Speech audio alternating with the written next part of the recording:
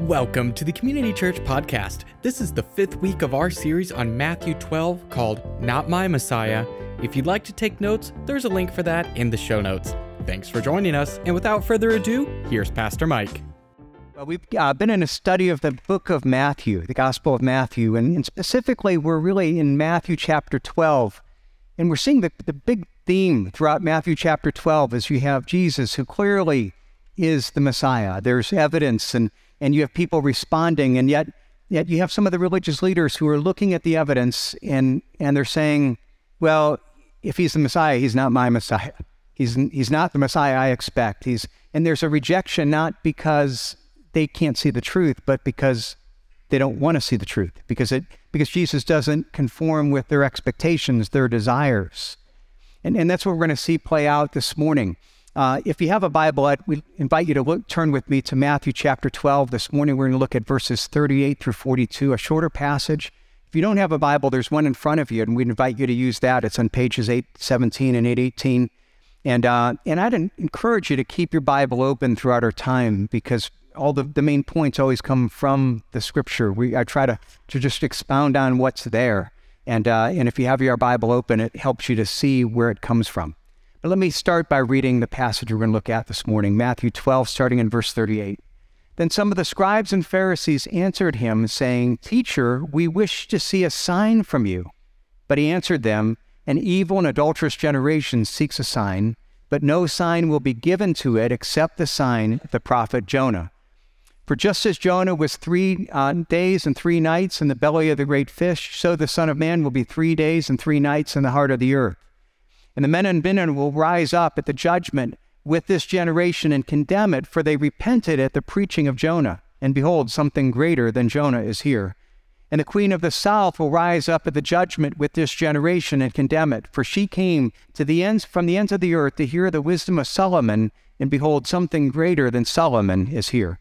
May God bless the reading of his word. Let me pray. Father, I thank you so much for the privilege that we have to be here and to come and to worship, and Father, to just disengage from the busyness of life and to engage in the worship and reflection on you. I thank you for what you're doing. Father, I pray now your blessing, that you would meet us through your Spirit in this time. Father, I acknowledge that this is not about my words, my wisdom, but Father, I just seek to be faithful to your words. And I pray that your Holy Spirit speak through me and in spite of me. And Father, I pray that each one of us would be open to your Spirit in our own lives, to hear the truth and respond to the truth that you may have for us this morning. I pray your blessing in Jesus' name. Amen. Let me give you an example of the kind of discussion that sometimes my wife and I have. Some of you might be able to relate to it. There are times that I may have an idea to do something, and say, for example, I might say, let's go for a bike ride this afternoon.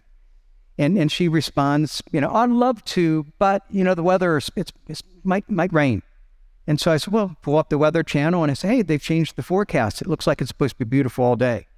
Well, and then she says, well, but Tiffany said that our daughter, she might come at 4 o'clock. And I said, well, if we leave early, we could probably be back at 4:30 or 5. I'll just call Tiffany and tell her to come at 5. And then she says, well, but I need to be back earlier to cook dinner. And so I said, well, we could just cook a hamburger, I'll even cook. You don't even have to worry about that. No problem. And then there's another thing and I'm sitting there saying, okay, it seems like you really don't want to go. You're giving me reasons, but they seem to be excuses. And do you really want to go? And she said, no, I don't want to go. Well, why didn't you just tell me that in the beginning? I mean, kind of like, I think a lot of you relate to that. And it's almost like sometimes we have this thing, we don't want to disagree with each other, we don't want to confront the other person, so we kind of go along but then make excuses, but the excuses are disguised as reasons. Now, I think, again, we can relate to that in marriage or in friendship, and hopefully it's the kind of thing that we usually laugh about, because when we're talking about issues about going on a bike ride or where we're going for dinner, those things really aren't that important. But what happens when we do that on issues of importance, of supreme importance? So, for example, I think that it's something that people often do when we talk about questions of God. Is there a God? Do I believe in Jesus?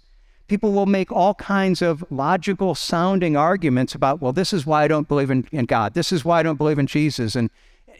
But what I find is oftentimes I'll I'll talk to that person. They'll say, well, here's my problem. I'll answer that problem. Well, here's another problem, and here's another problem. And I'm like, it doesn't matter how many things that I answer, it seems like you're never getting closer. And the problem is that what you're telling me are reasons are really just excuses. Well, that's what's going on here in Matthew chapter 12, as we see this interaction between Jesus and the religious leaders. What we see is in Matthew 12:38, we see that these scribes and Pharisees, these religious leaders of Jesus' day, come up to Jesus and they say, "Teacher, we wish to see a sign from you." Now, by itself, in isolation, out of the context of the story, that seems to be an incredibly reasonable request. Jesus has made some incredible claims, and they're coming to him and they're saying, "Okay, Jesus, if you're making these claims, we want to see some evidence. We want to see some kind of evidence that backs up the claims." But what we're going to see is when we look at the whole context of the surrounding verses, at the story of what happened right before this, these questions really are not an honest question of saying, "Help us to discover the truth, Jesus." What they really are is they're just a reason that's hiding an excuse, that's trying to give them a reason, an excuse to reject Jesus. You see, ultimately they're asking a question, give us a sign. But there's an underlying question that's behind what they're asking. And it's something that's ultimately not driving their question, it's driving their rejection of Jesus. It's a question that people still ask today. This underlying question is, who is God? What kind of God do you want? And again, this is something that people still ask, that still struggle, and ultimately often drives the rejection of Jesus. Do you want a God that you can control?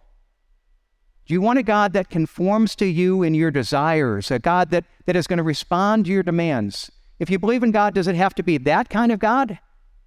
Or do you want a God who is all-powerful and all-knowing, and that is your creator and is your designer and knows more than you do, to whom he's not going to respond and conform to you and your opinions, but he calls you to conform to him and his truth?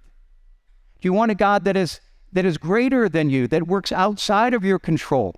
Or do you want a God that you can control, that you can, in a sense, tell him what you expect him to do and he's going to respond? See, that's the big issue that is behind this. It's what was facing the religious leaders of Jesus' day, and it's the issue behind the confrontation we're seeing here. It's the issue, again, that is behind many of the people who reject Jesus. That's the question. It's not the reason, it's the excuse. So let's dive into the study, and let's pick it up in verse 38. And you see, again, the religious leaders approach Jesus with this seemingly simple request. Some of them come and they ask him, "Teacher, we wish to see a sign from you." They're asking for an evidence that he was from God. And Jesus gives them what seems to be a kind of really harsh, rebuking response. Verse 39, he answered them, "An evil and adulterous generation seeks for a sign, but no sign will be given to it except the sign of the prophet Jonah." Now that's really harsh. Again, when they come and they ask for this, and he says, "An evil and adulterous generation seeks a sign." Well, who is it that asked for the sign? Those religious leaders. So he's not just talking about, a group out there, he's talking directly to them. Speaking, turning around to them. And most of us, when we think of Jesus, we think of him being very patient, very gracious, very loving. And then I read this, and like, that doesn't sound like the Jesus that I would expect to hear. It's not the response that I would expect. Let me put it a different way. Let me make it personal. Let's say I'm in a public setting, and we're having a discussion with people about issues of faith. And you're there with me, and someone comes up and they say, "Well, you're making these claims. Well, give me some evidence behind the claims." And I turn and look at the person and said, "You've got to be an evil, adulterous person to ask a question like that." What would you think? I mean, you're probably sitting back and say, "Whoa, what's wrong with you? Somebody didn't have their coffee this morning." I mean, come on, so you say, "But that seems offensive." And you might be bothered because in part you're thinking, that's not a very Christ-like response. And you would be right. That's not a very Christ-like response, except we've got to deal with the fact that here we are in this passage, and that's exactly the response that Jesus gives. So we have to ask, why did Jesus respond so harshly? Why does he respond here? We expect him to be full of grace and patience and love. And is he being un-Christ-like in his response? It almost seems that way. Now, I will admit that this is somewhat unusual for Jesus to respond this way, but if you study actually the whole of the Gospels, what you find is it isn't the only place. What you find is that Jesus actually speaks this way numerous times. Now, usually what will happen, in fact, what's significant, is that if you look at him and he's speaking to someone who knows that they're a sinner, someone who's aware of their spiritual need, Jesus will always speak to that person with grace and compassion and patience and great love. He never speaks harsh words of condemnation to people who are already aware of their spiritual need. He always speaks words of invitation to grace. But on the other hand, there are numerous times that he interacts with people who are self-righteous, who are talking to Jesus and they're not saying, how do I learn from you? But they're basically taking a self-righteous, how do I instruct you? I've got to tell you. And when he speaks to that self-righteous group, he numerous times will speak this kind of harsh confrontation. And what we need to realize is its purpose isn't to condemn, but it's to break through this hard shell of self-righteousness, trying to get them to become aware of a spiritual need, because he wants to for them to see their need so he can invite them to grace. Now, when we look at this, what we need to realize, that's what's going on. Now, to see the whole picture, we need to step back and remember that we just read a couple verses out of context, but they're part of a bigger story. And so we need to step back and to remember the context of what God had just done and what's in that story. See, the religious leaders have come up to Jesus, they're asking for a sign, but it was in response to something that had happened a few minutes beforehand, literally a few minutes, a few verses in our text, but a few minutes in this whole interaction. And so let's take a minute and go back to that. So I'm going to go back to verse 22 and remind you of this miracle that had just been done. Matthew 12:22. Then a demon-oppressed man who was blind and mute was brought to him, to Jesus, and he healed him so that the man spoke and saw. There's this demon-oppressed man, he's blind and mute, and he's brought to Jesus, and Jesus does an amazing miracle and heals him both spiritually and physically. He proves his spiritual power by healing him from his demon oppression, and his physical power by healing him so that he can see and he can speak. And it's an amazing thing. And it tells us in the next verse that most of the people look at that and they say, that's the power of God. And they conclude, if it's the power of God, Jesus must be of God. He must be the Messiah. And all the people were amazed and said, can this be the son of David? And that's a term referring to the Messiah. But not everyone read it that way. Now, there's evidence that he is the Messiah, but the religious leaders are saying, that's not my Messiah. That's not the Messiah I want. And so because they don't like Jesus, they don't like his ministry, they don't want to give him credit. They don't want to admit that this is of God. So they turn around and reinterpret it. But when the Pharisees heard it, they said, it is only by Beelzebul, the prince of the demons, that this man casts out demons. Basically, it's not from God, it's from Satan. And then Jesus in verses 25 through 29 confronts them and shows how illogical that argument is. Basically, he's saying, if you're saying that I'm doing this by the power of Satan, Satan's doing battle against himself. You're saying that Satan sent demons here, then sent me here so that I can cast out the demons that he put in this man. That's illogical. It makes absolutely no sense. And then he continues in verse 28, and he says, if it is by the Spirit of God that I cast out demons, then the kingdom of God has come upon you. Or how can someone enter a strong man's house and plunder his goods unless he first binds the strong man? Then he indeed may plunder his house. And he's saying, I did it by the power of God. I'm the strong man. And he's claiming here that, yes, Satan is powerful, but I'm more powerful than him. He's claiming the power of God here. And he's saying, if I did it by the power of God, then the kingdom of God has come upon you, and I'm bringing that kingdom. Now, that's the context. He makes this incredible claim. He's answered the arguments so that they can't argue that this is of Satan, but they still don't like it. And that's the context where we have them coming in verse 38 and saying, teacher, give us a sign. And again, now, as you think about the context, here's what's happening. He's healed this demon-oppressed man. He's healed him. He's cast out the demon. He's healed him so he can see and speak. And the question is, by whose power are you doing this? And then we have the religious leaders who are doubting Jesus. They're saying, well, okay, you've already answered our arguments, but if you really want to prove you're of God, then give us a sign. Now think about it. I'm thinking, there's a guy right here, how about the guy he just healed? I mean, he just did a sign. He just did a miracle. He just gave evidence that this is of God. And you're sitting there saying, yeah, okay, you did that one. Well, give us another one. Now, what's going on here? It's not only that, but Jesus had done hundreds of miracles, and they knew about this, that he'd, caused the blind to see, he caused the lame to walk, the deaf to hear, he freed the oppressed. And when you realize that, you realize they don't want a sign. They had received plenty of signs. What they wanted is a sign of their choosing. They wanted a God that they can control. They're basically saying, if you are really God, then prove your power by doing the things that we tell you to do. Because he had done all kinds of things. But they're wanting their sign. Do this sign that we choose. Because we don't just want a powerful God. We want a powerful God whom we can control. That's why Jesus responds in verse 39 with this harsh confrontation. An evil and adulterous generation seeks a sign. He's saying, you don't really want a sign. Your heart is evil because you're trying to find a God that you can control.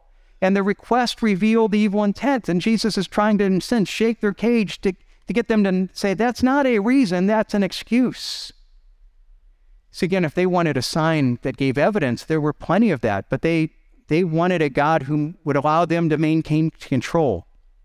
Now, Jesus' response to them is not, I'm not going to give you any evidence.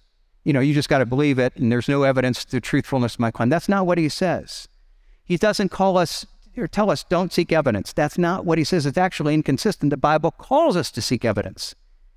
But what he's confronting is that they were ignoring the evidence that was right in front of them.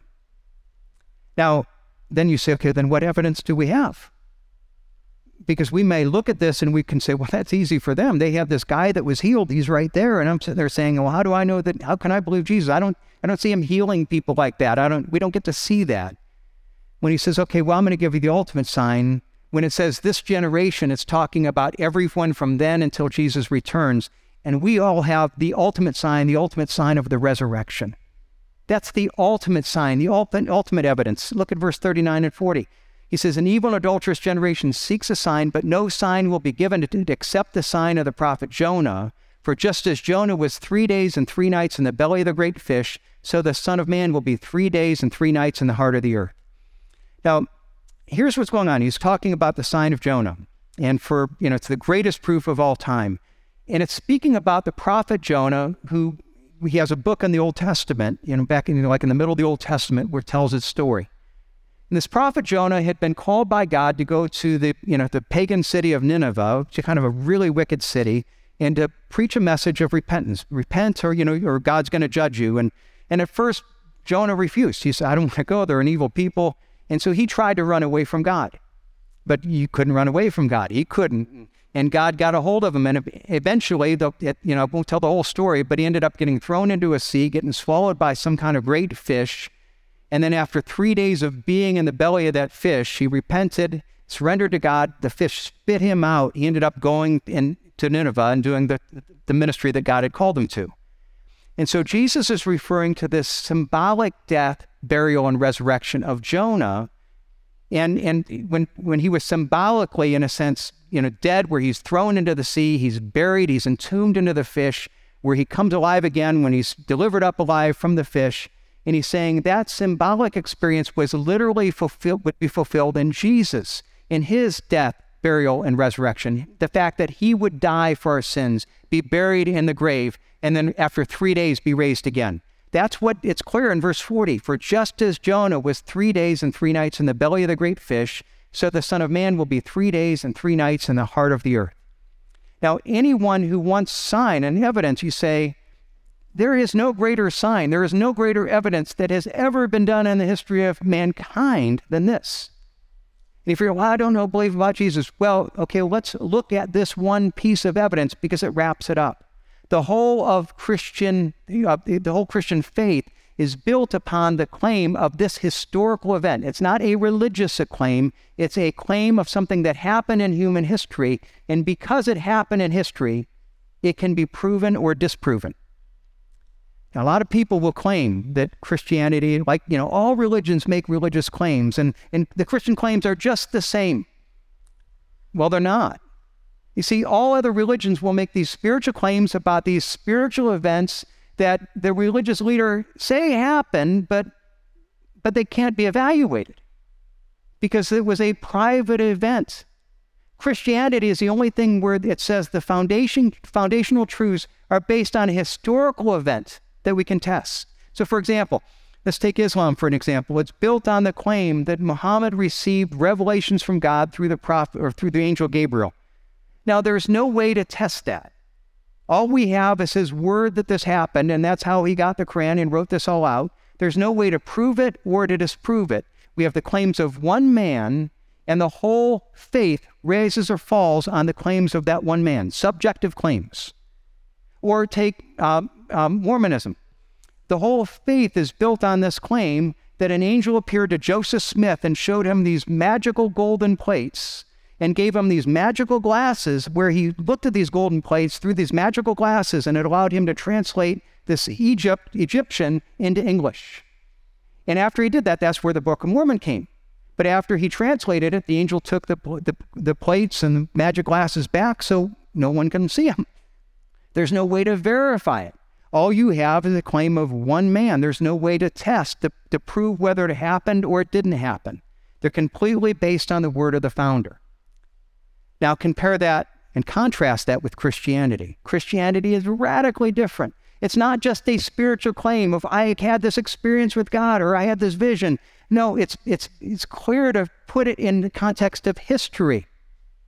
And Paul, for example, in 1 Corinthians 15, is clear to say it's all a historical event on which it all rises and falls. Look what he says.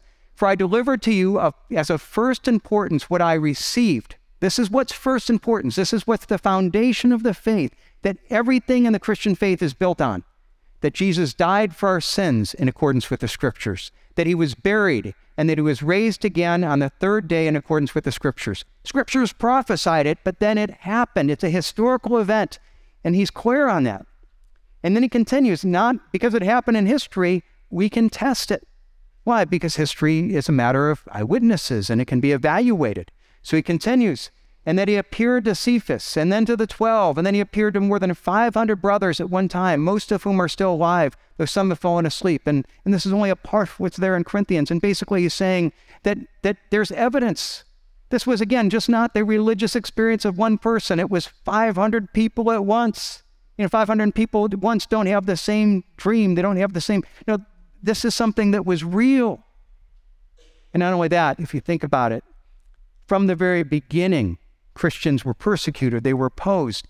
And you have all these people that want to destroy the Christian faith. All they had to do is to go find the body. They had to go to the tomb, say, here's the body, here he is, and the Christian faith is dead. No one can do that. Why? Because the body was not there. The grave was empty. This was a real historical fact. Now, is there still a need for faith? Yes. Because faith not only is believing in our mind, but then it's acting on that belief. It's going, it's consistent with logic, but then it goes beyond logic and believes that which we cannot see. But biblical faith is of a different quality than the faith of other religions.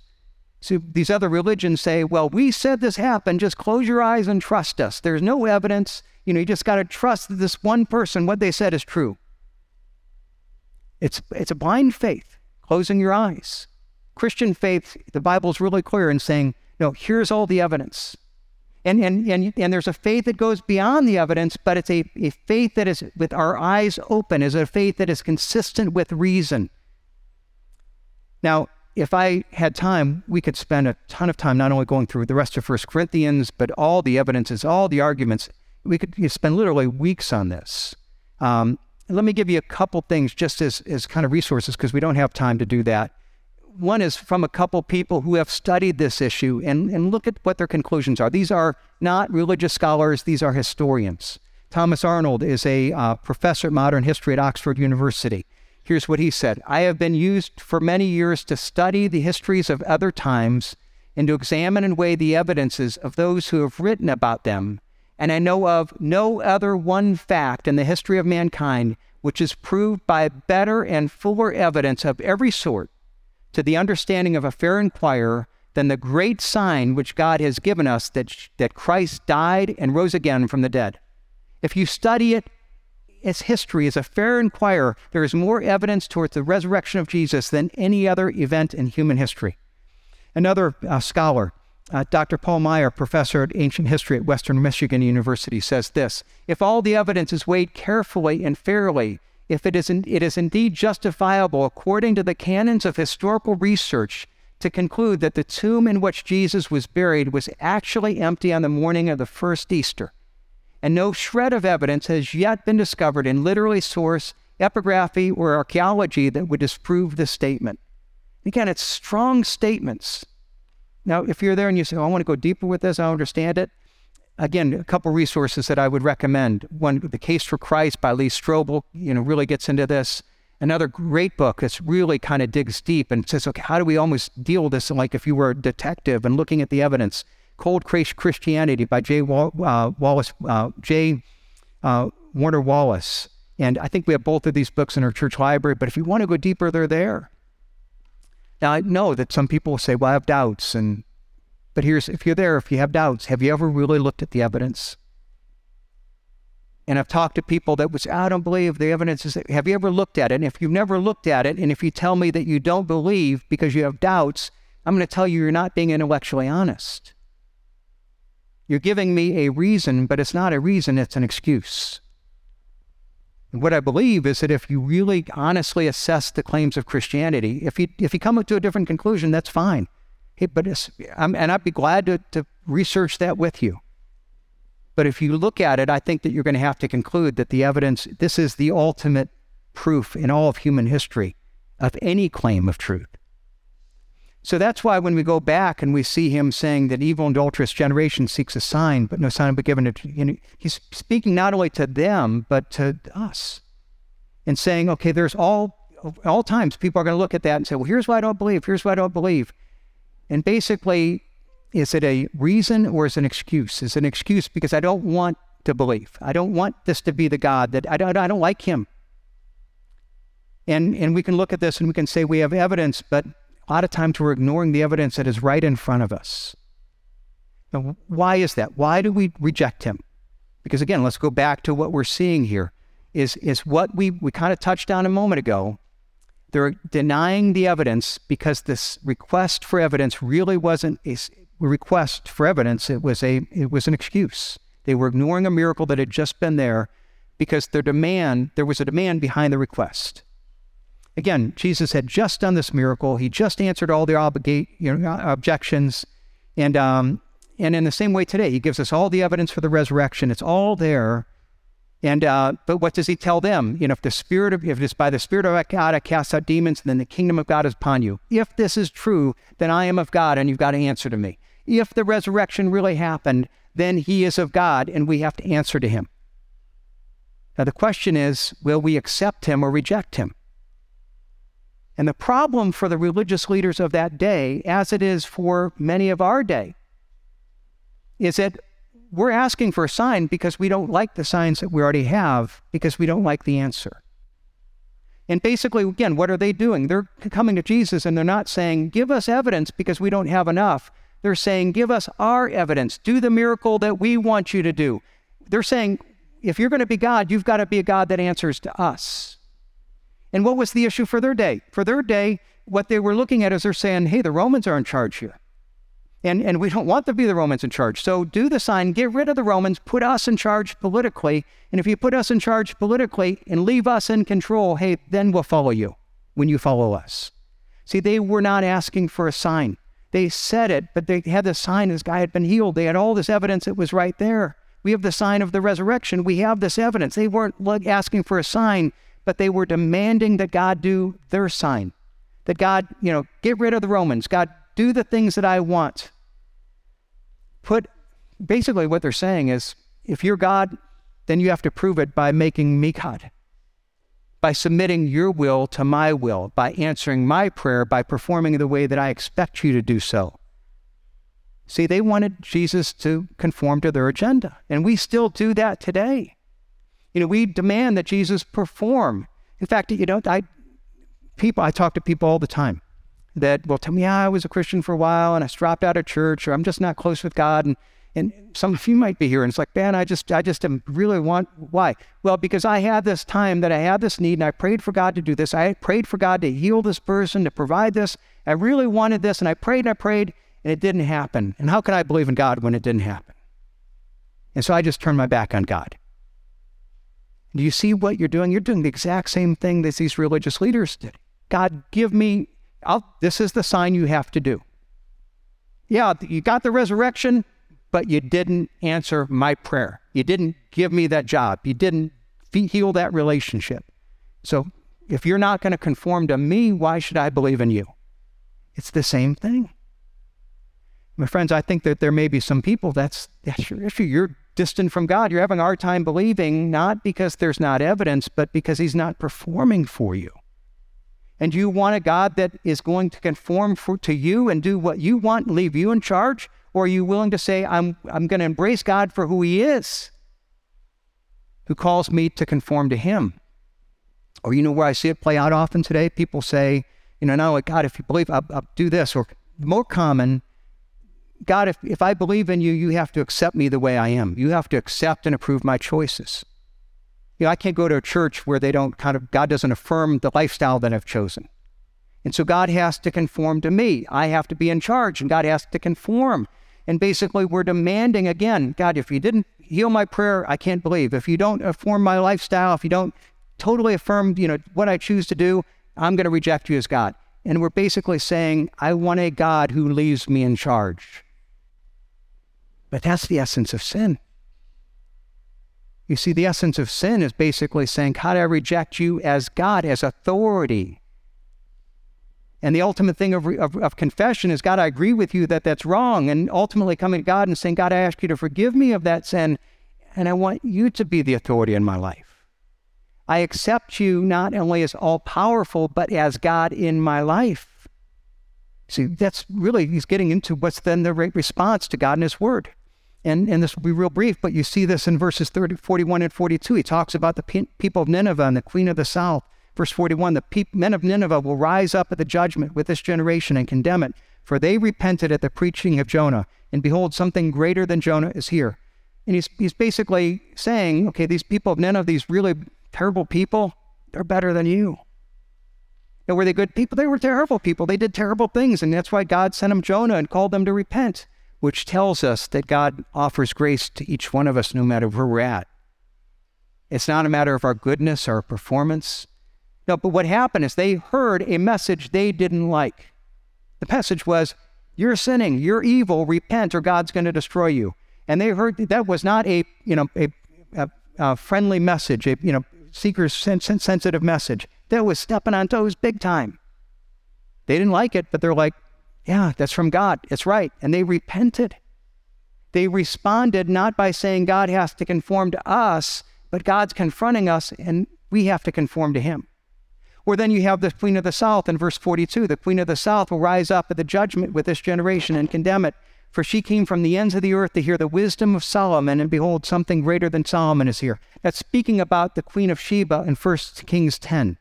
And we're told that, that she traveled from, basically she was in Yemen. She was south in Saudi Arabia, traveled hundreds of miles across the desert to hear about Solomon. And we're told that she came to test Solomon with hard questions.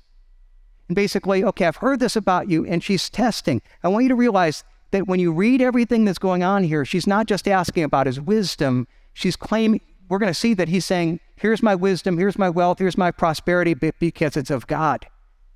And her questions were about God. And then we're told in verse 5 that there was no more breath in her. So basically she's saying, okay, I don't have any more questions. You've answered them all. Because she's not giving excuses. She's saying, I'm asking questions, and then I'm learning. And as I'm learning, I'm saying, okay, you've answered them. And then in verse 9, we're told her ultimate response is she blessed the Lord. She blessed Yahweh. She learned about God, and she blessed him. She, in a sense, repented. And so Jesus is saying, okay, well, you're the religious people, but the queen of Sheba, she's going to condemn you at the end. Why? Because she came all the way to ask questions, not to prove Solomon wrong, but to learn and to listen. And when she learned and listened, she was convinced by that. And she said, okay, no, I confess. Blessed be the Lord your God. That's the God that I want to follow. And there was a verbal confession, a life change. And the question is, the right response, have we done that? It's ultimately belief. And what is belief? It's not just intellectual. It's a choice and an act of the will. It's what I know to be true, but I can have two people that look at that and say, well, here, the religious leaders, here's the sign right in front of them. And they're like, I don't want to believe it. And they rejected what was obvious because they made a choice to say, I don't want that kind of God.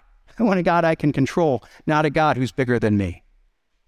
And likewise for us, each one of us, we've got to look at that's what God calls us to believe. And there's evidence there, but the ultimate thing is, will you go beyond the evidence and say, because there's a God, I choose to believe, to put my faith and trust in you, to believe in a God who is bigger than me, and to acknowledge that, God, I've sinned by being in charge and wanting to make you do what I want to do. And God, I ask you to forgive me and forgive me through Jesus, my faith in Jesus. And I give you the right to be the Lord and leader of my life, and then to start to figure out what that's going to look like going forward. I make the choice to believe. And there might be some where you've done that in the past, but you've wandered away because, well, God didn't perform, and I can't trust God. Again, it's not just a battle of your belief right now, your mind. It's a battle of your will. You're struggling with God because you're demanding, God, you have to do what I expect you to do, or else I just can't be close to you. Do you think that God might know more than you do? To have a relationship with God, does God have to conform to us? Or does it mean that we acknowledge that he's God and that we allow him to be bigger than us? And we know we not always understand it, but he calls us to conform to him. Friends, there may be some here that, again, you don't have that relationship, or you have it, you've wandered away, and today might be the day that God says, okay, I want to heal that. Today's the day that you come and you say, God, I want that belief, and help me to take not only what I know, but to now translate it into an act of the will. I ask you to forgive me through Jesus Christ. I want to be a follower of Jesus. There might be others where it's like, well, I've wandered away, and God, I've been mad at you because you haven't done what I expected. God, I agree with you that, man, I'm demanding that you submit to me. It's the problem with me in my heart.